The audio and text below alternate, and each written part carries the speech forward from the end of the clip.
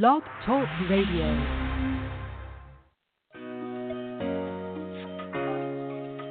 Betrayal Trauma Radio. Help for partners after sexual betrayal. Your source for healing.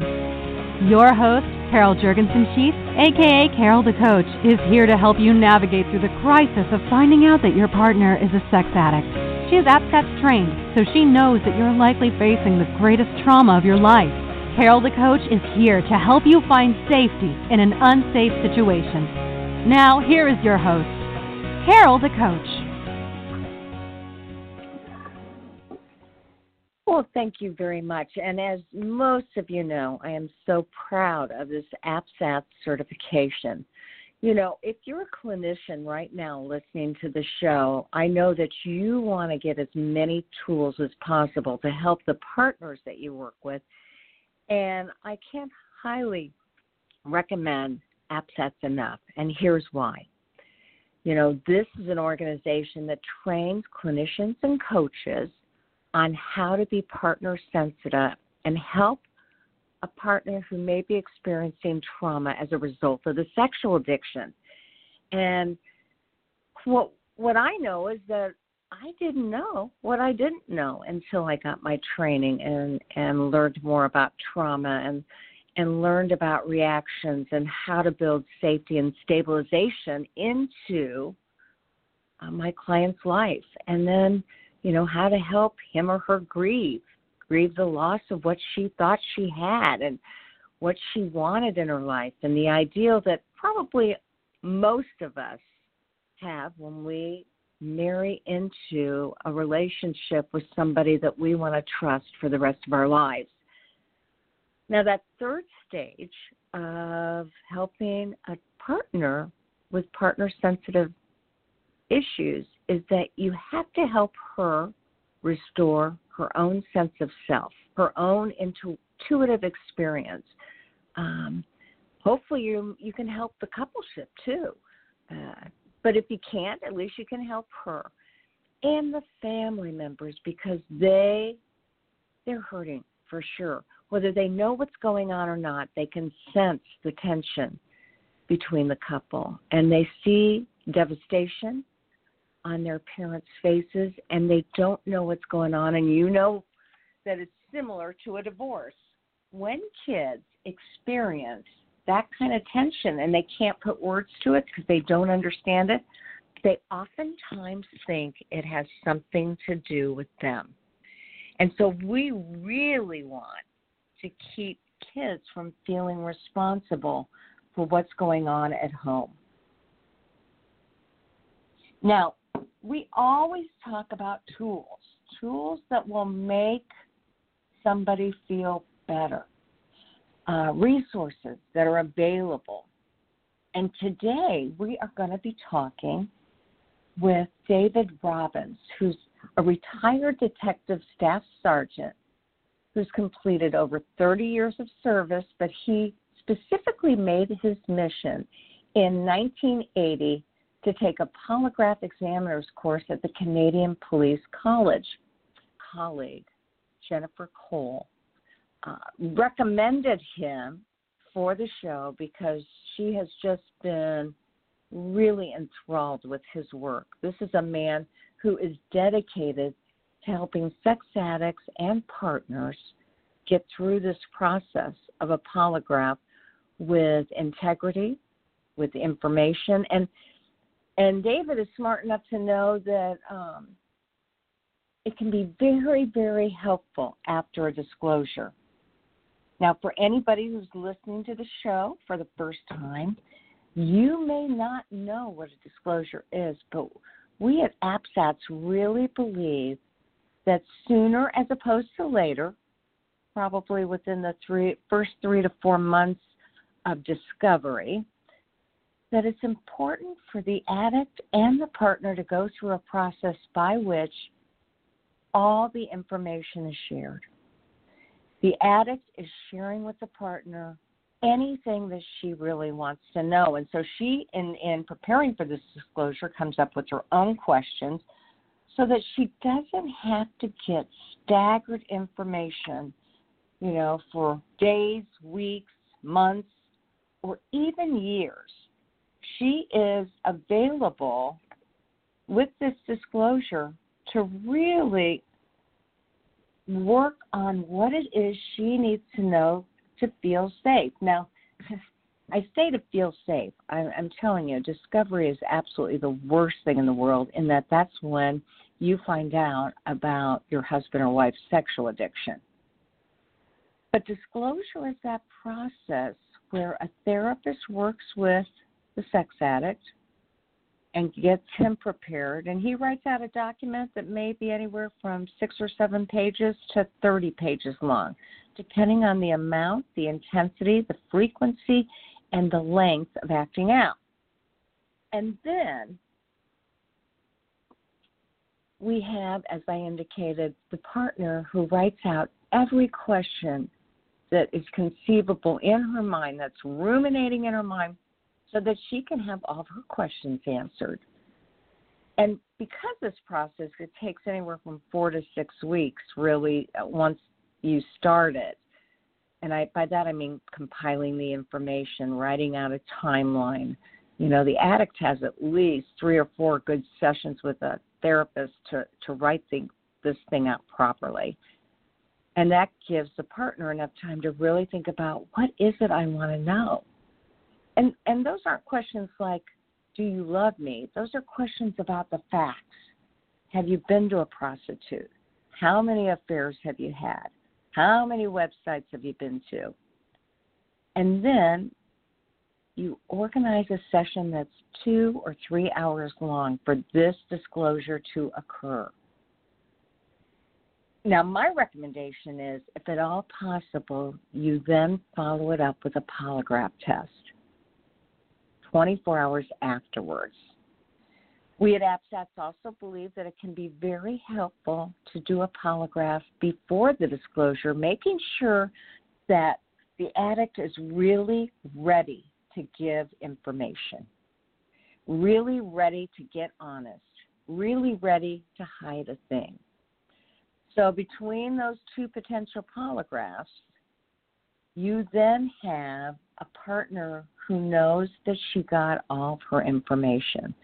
She knows that he did absolutely the best, that he did not omit anything purposefully, or as we call it, lying by omission. And he really, understandably, wants to come clean for his own mental health, but to right the wrong, to start the beginnings of righting the wrongs. And so a lot of times, partners will have questions about polygraphs in general, because sometimes then we give a polygraph 3 or 4 times a year for 3 to 5 years, just to make the partner feel safe. And my friend Jen Cole, who's a registered nurse and certified professional coach through AppSats, she's now the operations coordinator for our organization. She lives in Ontario, Canada, too. And she said that her most common questions that she gets about the polygraph is, 1, how do I know or trust that this is a reliable tool to help in that trust-building process? 2, what scientifically allows me as a partner to buy into trusting this tool? You know, we women want the truth, and we want science to help make that real. 3, are there different ways to test, and how does that affect the reliability? 4, what does the partner need to do to prepare?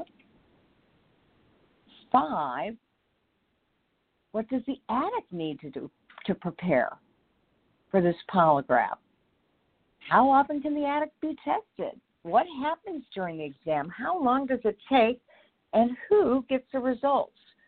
So those are some of the questions that we are going to be answering today on Betrayal Recovery Radio. And, hey, welcome to the show. How are you?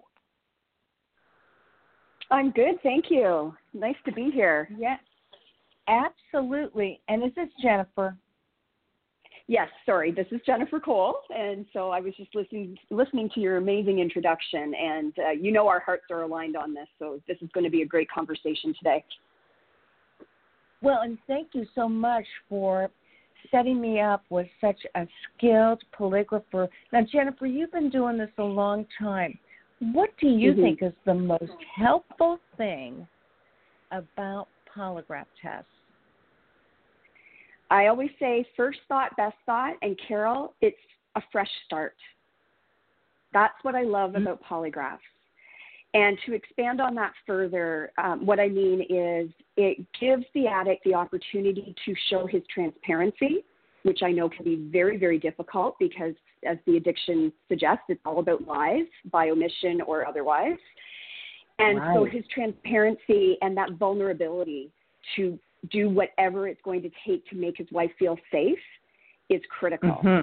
And then when I say fresh start, it's a tool, it's a point in time. It's one tool in our toolbox for healing. But that day, when they pass the polygraph, and as a partner, you can kind of breathe a little bit more freely, knowing, okay, this is awful, but now I know the truth. Then you can carry on and decide from there. That's what I love about them. Yes, and as you said, it's that fresh start. And although certainly the discovery is bad enough, but the disclosure can bring up a lot of unresolved issues that need to be processed with a coach or a clinician. And at the same time, now she knows the truth. And haven't you and I both found that is the number one thing that a partner wants? Yes. What I hear over and over again, Carol, as I'm sure you have as well, is I will have clients say to me that they are devastated and traumatized by the acting out behaviors, but what is the worst thing for them is the lie. The lie of the whole behavior, the lie of where you were, Tuesday at 4 o'clock. Like, it could be little, it could be big. It's the lying that just about kills us. Well, 100%. And clearly, obviously, sexual addiction is rooted in lies. But if an addict minimizes, rationalizes, justifies, if he continues with those behaviors that promote lying, the coupleship can never heal. It will always be fractured. And it sets women back to step one, doesn't it? Every time a new lie comes out, no matter how big or how small, I will always hear, he put me right back to the beginning of my trauma again. So all of that hard work that both of them have tried to do in their recovery is gone in a snap of a finger. It undoes anything that had been worked through because, as we all know, this is a brain science issue. When a partner has been traumatized and she no longer is able to function as well because her cortical prefrontal has just gone offline, she is really not able to rationally decide what is safe, and everything feels unsafe. So even I took out the garbage. When I didn't take out the garbage, takes her back to, I can't trust you, to be honest. Exactly.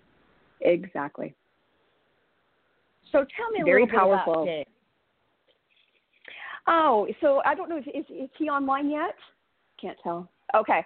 So, and I'll check in with him to make sure he can get on. Okay. So Dave Robbins is a polygraph examiner that I've been fortunate enough to meet here in Ontario, Canada.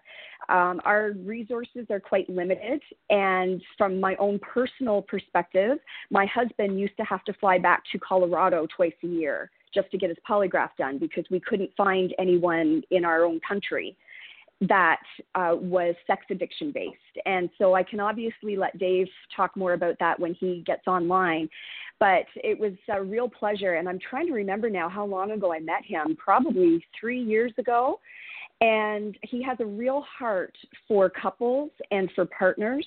He has an extensive police background, amazing experience with conducting these exams.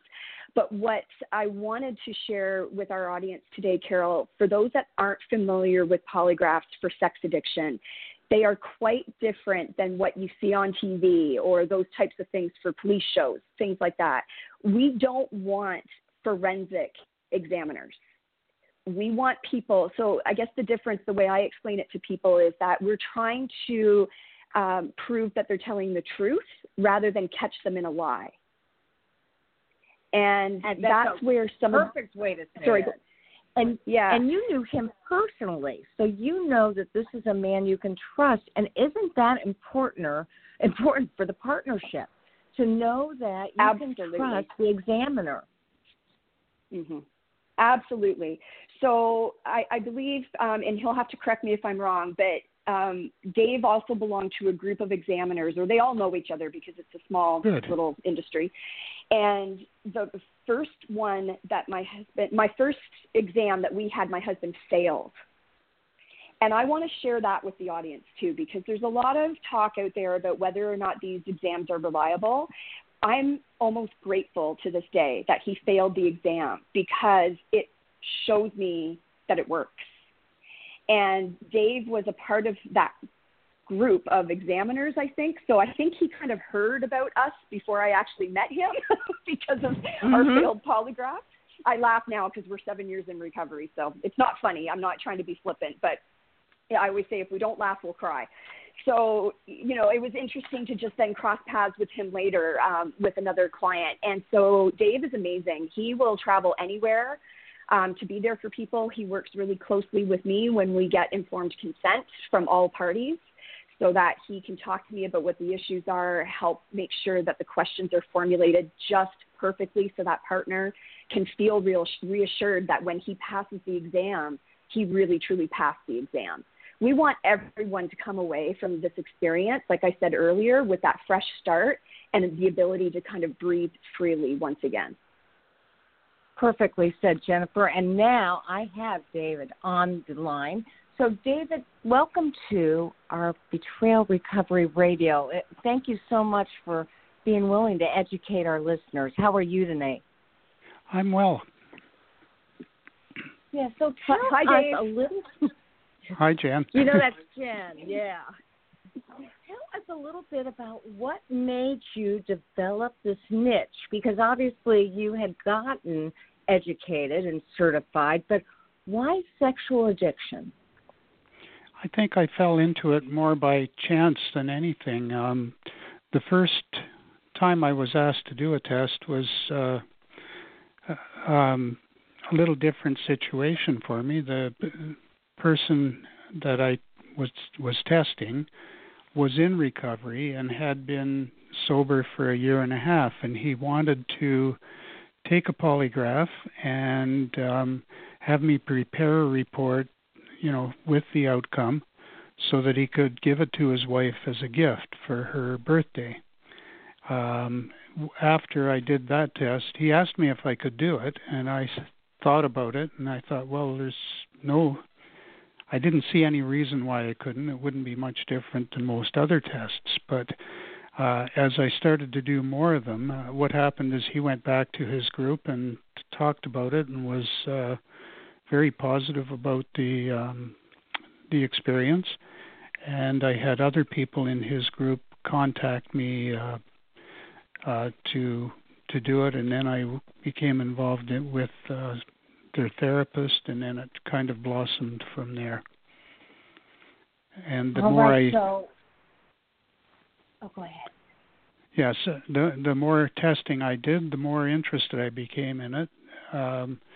And like I say, every time I do a test, I learn something new. That's I know that so many of our partners want to know, is it truly scientific? What percentage of polygraphs perhaps come back with a false positive or a false negative? What would you tell them? I would say it's difficult to come up with that because nobody if you tell someone that they've told the truth, when they haven't, no one comes back and tells you, that you made a mistake. So it's very difficult to keep records of that kind. But what I can say is back in the 70s, University of Utah, a couple of the professors there looked at polygraph to see if it was junk science or was there something to it. And they decided that one of the techniques that was being used, that there was something to it. And so they started doing work in the field of polygraph to try and improve the whole situation. So what they've done over the years is they've tried to simplify the way polygraph is done and tried to standardize it. And after a while, they became involved with the American Polygraph Association, and they were able to say, okay, if you have a polygraph school and you want to be accredited, then your testing technique has to meet certain criteria.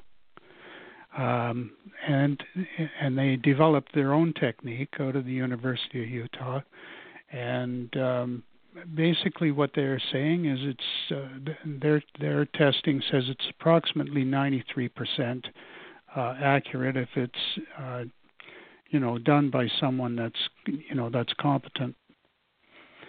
Okay, 93%.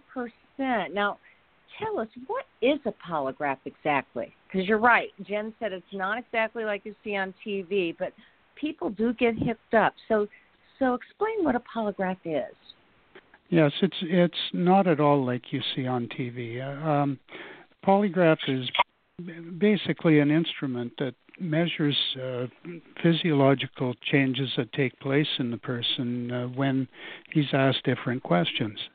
It measures breathing cycles, it measures your heart rate and blood pressure, and it measures what we call electrodermal activity. It's the simplest explanation is to say it's a fancy way of saying sweating. So it's linked to a computer, and gives us a printout. Similar, I guess, closest thing I could describe is to say it looks like an ECG, if you've ever had one of those. But it's somewhat different. So what you're looking at is you're looking at the person's responses to different questions. The University of Utah also has set up a scoring system. So you're scoring the data that you get from the person's physiology, comparing different questions. And the score has to meet a certain criteria or a certain level before you can make a call and say that the person's either truthful or untruthful. If it doesn't meet that threshold, then the test is deemed to be inconclusive. So some tests you're going to have to say, look, I just can't tell. And when that happens, it's a natural, normal, expected thing. Quite frankly, I wouldn't suggest going to any examiner who will tell you that he's never had an inconclusive test, because it's a normal part of the process. And can I ask you, how will nervousness affect the result? Because certainly when I work with clients, and both Jen and I do, sex addicts come in and they want to do this, but right before the test they get angry because they're so afraid that their nervousness will upset the test and make them look as if they were lying. Yes, and that's a common question that I'm asked by people. Everyone that comes in to take a polygraph, and it doesn't matter what it's for, whether they're a sex addict or whether they're a bank robber. It doesn't matter. They're going to be nervous when they come in to take their test. And the simple answer is the nervousness in itself will not affect the test. And I think the simple explanation of that is to say, if your level of nervousness is at this level when I start the test, it's going to be at the same level when I finish the test. It may be a little higher or a little lower, but that level of general nervous tension is going to be a baseline. And quite simply, I'm not looking at where that baseline is, whether it's, down near the floor or up near the ceiling. I'm looking at changes from that baseline that occur at significant times during the test. Mm-hmm. So I think that's Absolutely. The simplest explanation I can give. Well, and Jen's on the call, and obviously before you joined us, she said it was actually a good thing for her husband to have failed the first test. And Jen, again, you said that it was a good thing because... Well, because it gave me faith in the process of the actual test.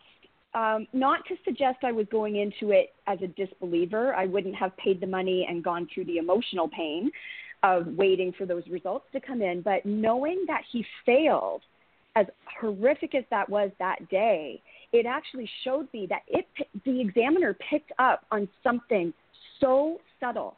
It was not a new acting out behavior that my husband had not disclosed. It was a detail to one of his acting out behaviors that he was actively withholding. And the failed polygraph got him to confess that, and then he did a whole new disclosure, and then he passed his next exam and has passed every one of them since. It gave me faith in the process. Oh, that makes total sense. Now, David, I know that you talked about the scoring system, by the University of Yes. Utah that assigns numerical scores. Tell us the difference between somebody who's being truthful, deceptive, or inconclusive. Okay. I'm sorry, in what sense do you mean that? Well, I know that some of my clients, almost all my clients pass, but on occasion a couple of them will fail, and then sometimes they don't pass or fail, but they get an inconclusive. So if you could kind of describe the difference between... Okay. Yeah. Well, I'll put it this way.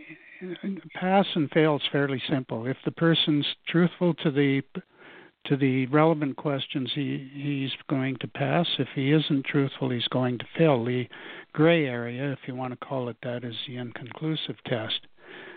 Anyone can give you an inconclusive test just by not being cooperative with you, by coming in continually moving around, by any number of different things, just by not being cooperative. So when that happens, generally what I would do is just say, listen, this is what you're doing. It's affecting the test. I want you to stop now. If they continue, then, they're at their peril. And people that are serious, people that are truthful, generally they want to show that they're truthful. They want to pass. So when someone continues to move around, it may be an indication that they are very uncomfortable, or it may be an indication that they're lying. That's the thing, is it's hard to tell. So if you get an inconclusive test, then my way of dealing with it is to do a second test. That makes sense. So would that second test be the next day or the next week? I would like to, under ideal situations, give it a week or so before I would do another retest. Okay. The other things that might cause an inconclusive test might be different medications that the person's taking, being hungover or tired, to the point of being exhausted. A lot of people will ask me to do a test in the evening after they've worked all day, and I avoid that. I will tell them no. So I try to do it under as ideal a condition as I can. Well, and that's what sounds so admirable as well as educated about you, is that you want to set these people up so that they have the most reliable test possible. and therefore you aren't going to measure somebody with the polygraph if it is at the end of the day, and you are going to call them on some behaviors that may or may not be conscious.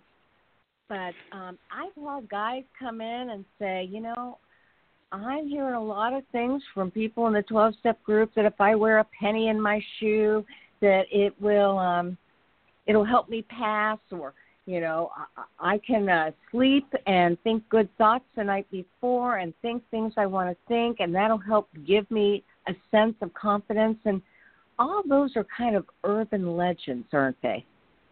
I would say yes, they are. I think that I've read all the things online about how to beat the polygraph.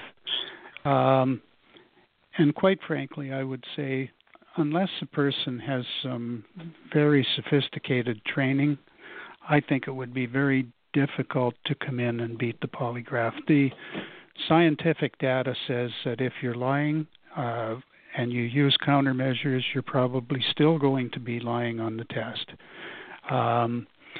The things that are suggested are usually revolve around motion, just moving around and giving an inconclusive test, or moving at certain times during the test to try and create an appearance that you're truthful.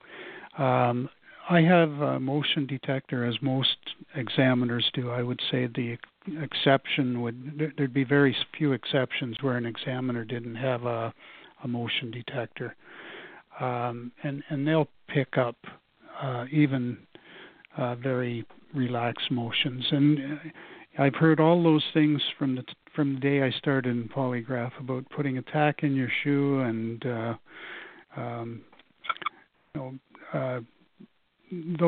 number of things like that. But they all involve motion. They become very apparent to me just by looking at the readout from the motion detector. The other types of countermeasures also have tells that are unique to whichever one it is you're using. And again, when I have a close look at the charts, they become fairly obvious as well.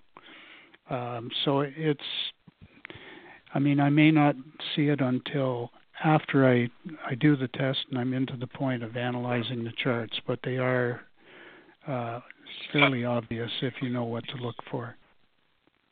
Absolutely. And, Jen was nice enough to compile some questions that our listeners and the women that she's worked with in groups have asked her about polygraphs. And so I'm just going to throw some of these out, and if you could answer them. Sure.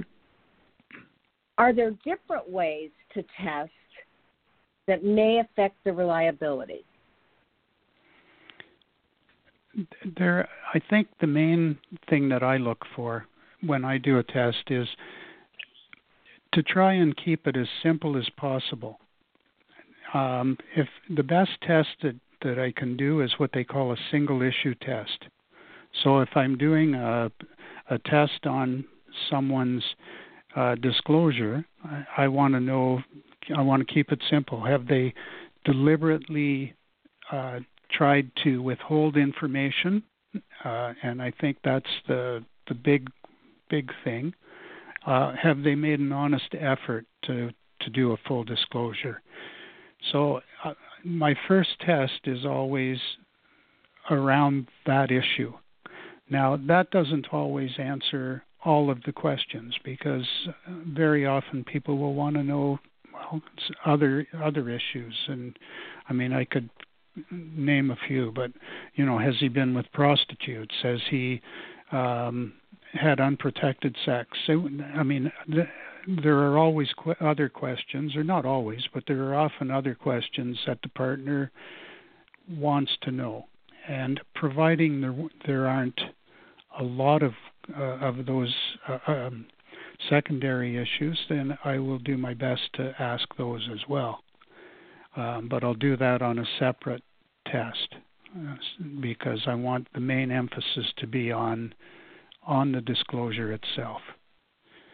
And generally, well, and I don't know. Oh, go ahead. And generally, if the person's made a full disclosure, then the other issues are going to fall in place. That if he's truthful on the disclosure issue, most of the time he's truthful on the other issues. Uh-huh. And, I was going to ask Jennifer, since she was so kind to offer up some of her own personal information. Jennifer, we know that the sex addict is nervous ahead of time. Who wouldn't be? You're getting hooked up. Your whole partnership may be contingent on the honesty. Were you nervous the night before the polygraph test? Honestly, I was excited in a weird sort of way.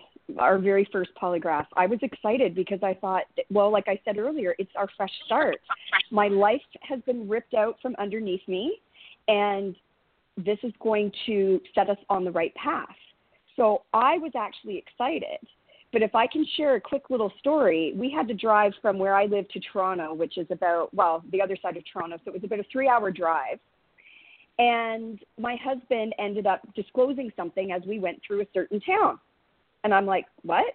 I had no preparation for this, Carol. This was all back in the day where all of this was still pretty new.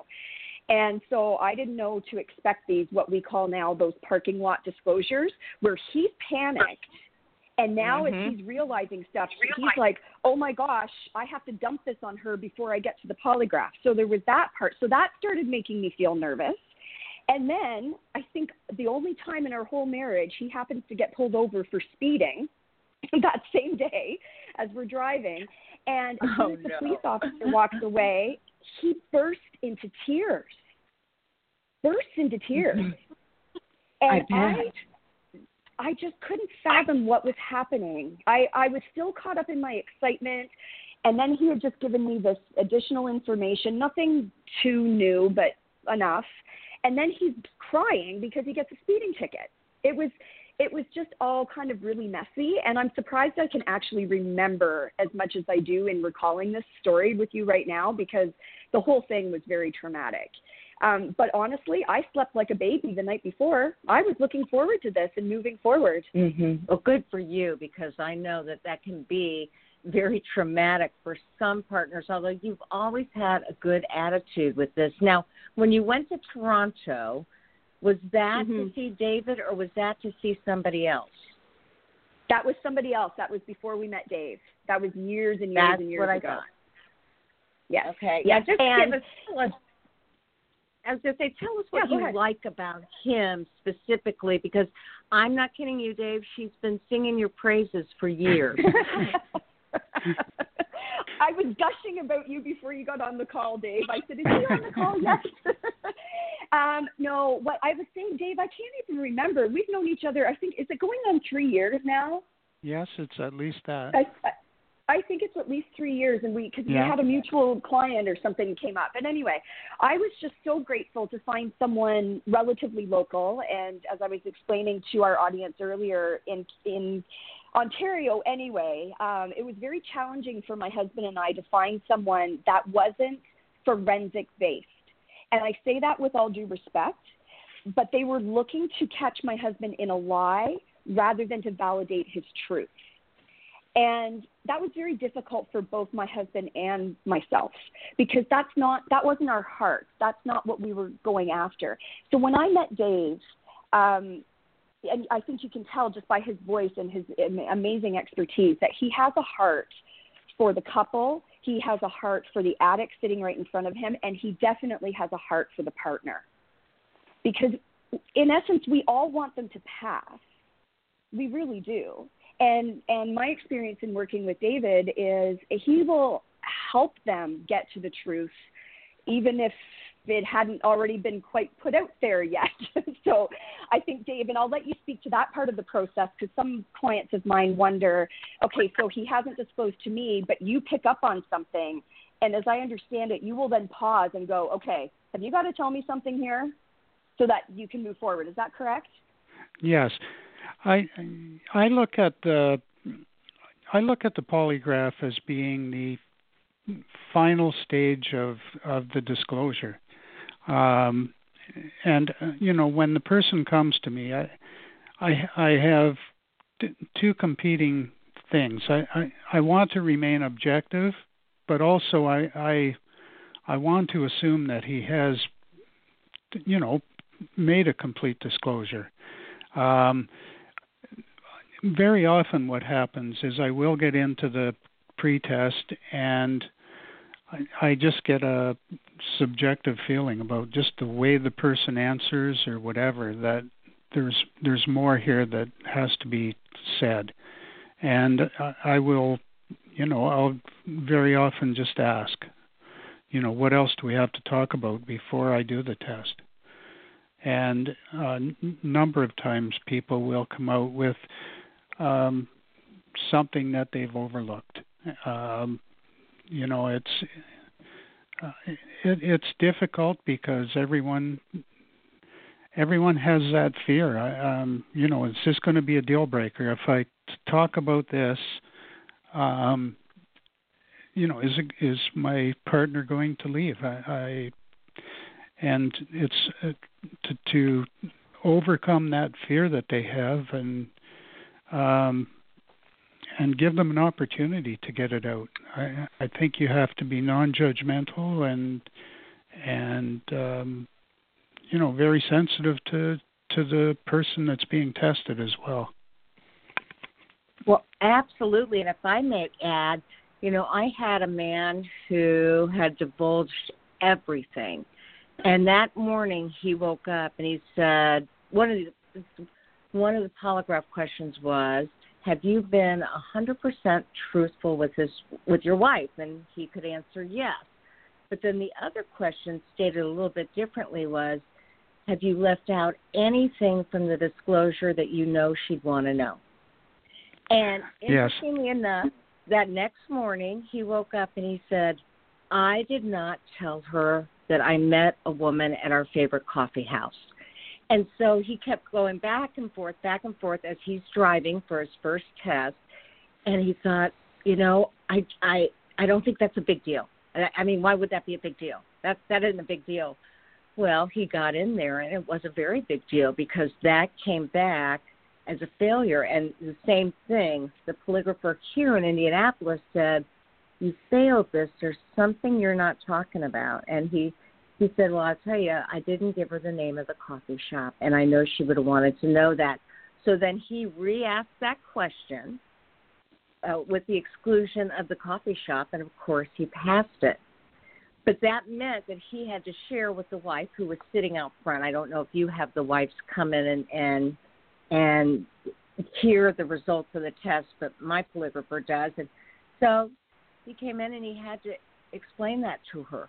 Well, she was devastated, absolutely devastated, because that was their favorite place, and now he had contaminated that. At the same time, he knew that it was something he needed to share to get all the secrets out. Yes, that's why when I do the disclosure test, I like to ask both sides of that question. Has he made a complete disclosure? And is he deliberately withholding everything? And having said that, I want to comment. I think it's impossible for anyone to make a complete disclosure. And I want to just explain what I mean by that. Okay. I think that people can say, in general terms, I've done this, and this. They can recall several events, but there are always going to be details that they forget, or they become confused. Was that with this person or with this person, and so on. And I like to try and explain to the addict that, you know what, I don't expect perfection. What I do expect is that you are going to be as honest as you possibly can in making your disclosure. I know that there are going to be details that you honestly can't remember. I know there are going to be details you get mixed up about, but this disclosure that you've made, is it your best effort to get everything out on the table? And more important, is there anything that you failed to put down in your disclosure that you know that you should have? And I think if he's done those two things, and then I feel that he has made if he's made an honest effort and he's not deliberately holding something back, that I think that's the best you can hope for. Yes, that makes total sense. Absolutely. And I want to ask you, before we end, and we've got about 5 more minutes, I want to ask you, what helped you to make the decision to travel? Because so many of our listeners and so many partners and addicts out there, they don't have a polygrapher close at all. So what made you decide I can be a traveling polygrapher? Well, I think when I first started doing polygraph, I worked for the Ontario Provincial Police, and so I had to travel throughout the province of Ontario, and I was just used to traveling from doing it with them. And I thought, it's not an extremely busy avocation, in that I'm not doing tests every day, so I can't afford to, hire office space. I do some in my home, but if it's more convenient to travel, then I will travel. The big thing is that it does become price prohibitive if it's too far away. I mean, depending on what the person wants to spend. Okay. And I don't think we're allowed to talk prices on the air, but how would our clients and our listeners be able to get a hold of you to get that kind of information? They can contact me through my email address. It's all lowercase, D Robbins with 2 B's at Rogers.com. Okay, D Robbins, all lowercase, at Rogers, ROGERS.com. Okay, .com. And do you have a website? I do. And that website is? It's Robbins Polygraph Service. All right. Robbins Polygraph. Great. Because I know that I'm willing to put this on, my website, and people can contact me at carol@carolthecoach.com, and I will give them that information so that they can contact you directly. One last question. What is your phone number?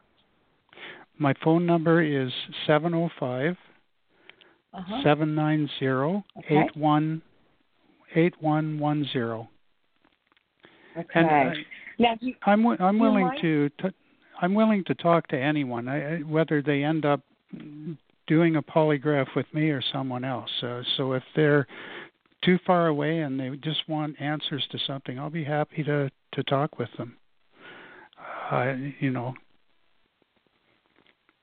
Well, I appreciate that, because obviously this is a scary subject to talk about. As a matter of fact, we had some questions from partners that asked things like, what does the partner need to do to prepare, and what does the addict need to do to prepare for a polygraph test? Yes.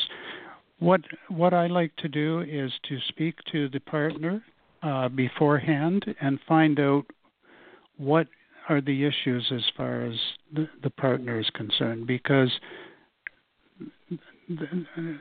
normally it's a woman, so she is the one that has to be satisfied with the outcome of the test. That I've answered all of her questions. So it's important to me to talk with the partner prior to the test. I also would like to get a copy of the disclosure before I do the test, so I can read it over and just to see what I am dealing with. So those are the things that... I think that's wonderful. I know that one of the things that I do is that I, as a therapist, Jen, you'll have to also let us know what you do. I, as a therapist, have the client at the end of the disclosure submit her 5 questions to him so that he knows ahead of time. He's not in any way blindsided by what the questions will be. That's why Jennifer's husband later on had parking lot disclosure and shared a different answer than he had before. And I help her formulate those questions because sometimes they don't know. They have to be yes or no. They have to be factual. And they can't be questions like, do you love me? You know, that is not a good polygraph question. It really has to be on things that can be measured. Did you tell me about all of the prostitutes? Things like that. Now, Jennifer, how do you do it with your clients? The exact same way, Carol, and Dave can correct me if I'm wrong, but I try to save him a little bit of work. So what I'll do is I'll vet the questions that the client has. And I think you mentioned this earlier, Carol. A lot of women, or maybe Dave, you said it, a lot of women will have, oh my gosh, 10, 20, 50 questions. And who can blame her? There's so many details of things that she needs to know to feel safe. So what I do before the polygraph is I help her kind of consolidate and really get to the root issues of what she needs to know to feel safe, just like you suggested, Carol, yes or no, fact-based questions, nothing emotional. And then with permission, I will talk to Dave and say, okay, this is what we're thinking. And then I leave it up to Dave as the professional to word the question appropriately for his test. But I want to make sure that, and as Dave said, the partner is well aware of the questions, because I've heard stories of partners coming back after the fact, nothing I was involved in, saying, oh, well, the examiner changed my questions and I never even got to know this or that. And she was devastated by the fact that they spent all this money and emotional energy and they didn't get what they wanted. So I do exactly what you do, Carol, and I think it's really critical to have conversations like the three of us are today for everyone to get on the same page. And I 100% agree. And, you know, I can tell, Dave, that you have a wonderful heart and you're willing to even, if Jennifer had a question about a question and contacted you, you would help her to reformulate that, and then she could get it back to the partner and see if the partner was comfortable with the way that question was reworded for the accuracy of the test. Yes. Okay, I've got a couple other questions. One is, how often can the addict be tested? Well, that's I like to make money, so I would like to say once a week. But quite frankly, I think that the less is best. So I like to do the disclosure test first. I think that's the first step in any testing. And then a year later, maybe do a follow-up test. Maintenance test, just to make sure that over that year that he's maintained sobriety. And then I would suggest not doing them any more than once every couple of years at the closest, unless there is some crisis where it's important to the partner to know right now what's happening here. I need to know. And then, of course, I would suggest, okay, let's do it then. But other than that, I would not suggest spacing them any closer than 2 years apart after the first maintenance test. Okay, and then how long does a polygraph test take? Usually between 2 and 2.5 hours, and it depends on the person I'm testing. Some people are far more talkative than others, and so it depends on the person you're testing, and depends on the number of issues, but I would say most of them are between 2 and 2.5 hours. All right. Well, I think that that we have answered most of the listener and partner questions. Now, I would like for each one of you to share anything else that you want to share to encourage our listening audience to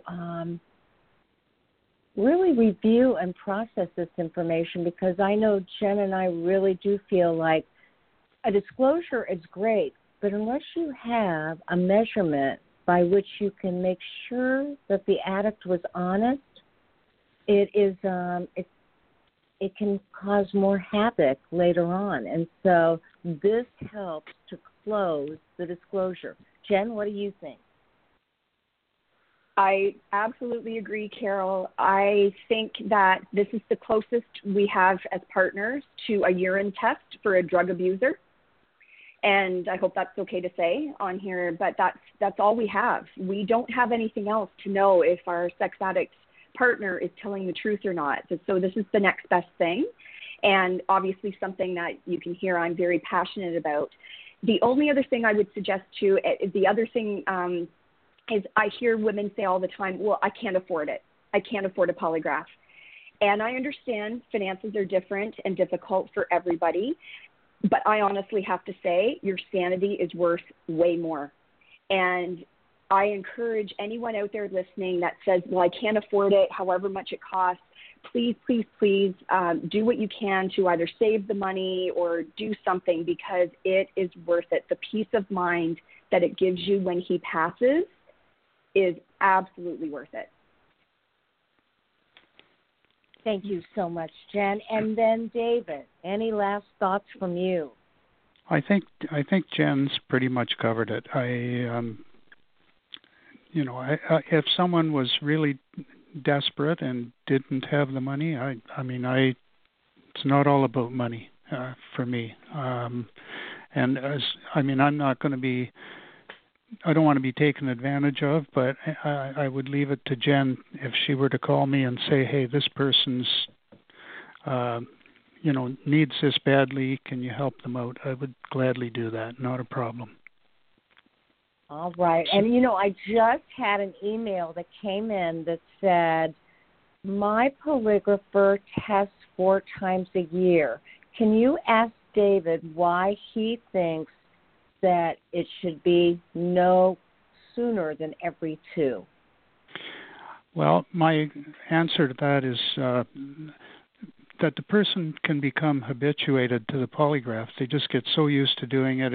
It's just by rote, and I think that the whole process becomes a little bit muddled. Then I'd be thinking that I don't know how much faith I would have in it doing it that often, quite honestly. That's just my own opinion. I mean, it may depend on the person, but that's my feeling on it. Excellent. And I just want to remind our listening audience, I'm talking with David Robbins, Robbins. You can contact him at drobbins@rogers.com. His website is robbinspolygraph.com, and he can be reached at 705-790-8110. And, there are special people in the world, Dave, and I can tell you're one of them. So thank you so much for being a part of our show today. Yeah. And thank you, Jen. Oh, hey, I'm always just here. You know that. But no, thank you, David. This means a lot. There's so many good questions out there, and I think you've answered them all very, very well. And Carol, thank you for asking all those important questions. Thank you. You all have a great week. We'll talk to you soon. Okay, bye-bye. Thank you. Bye-bye. Bye-bye. Well, so as you can tell, there are really good reasons why somebody should get a polygraph test, just in the same way as APSATS believes that we really need to do disclosures. You deserve the truth, but you have to get with specialists that know how to do them. So I can't emphasize enough, go to appsats.com, that's APSATS.com, and look for somebody in your area. And if you can't find somebody in your area, shoot me an email, and I'll find out if anybody would be willing to travel to you, have you travel to them, and get this disclosure and polygraph set up so that you can feel safe in an unsafe situation. I'm Carol Jurgensen-Sheets, a.k.a. Carol the Coach, and we'll see you next week for, again, APSAT-sponsored Betrayal Recovery Radio. For more information, go to appsats.org, the Association of Partners of Sex Addicts Trauma Specialists, to find a professional in your area who is trained to help you after sexual betrayal.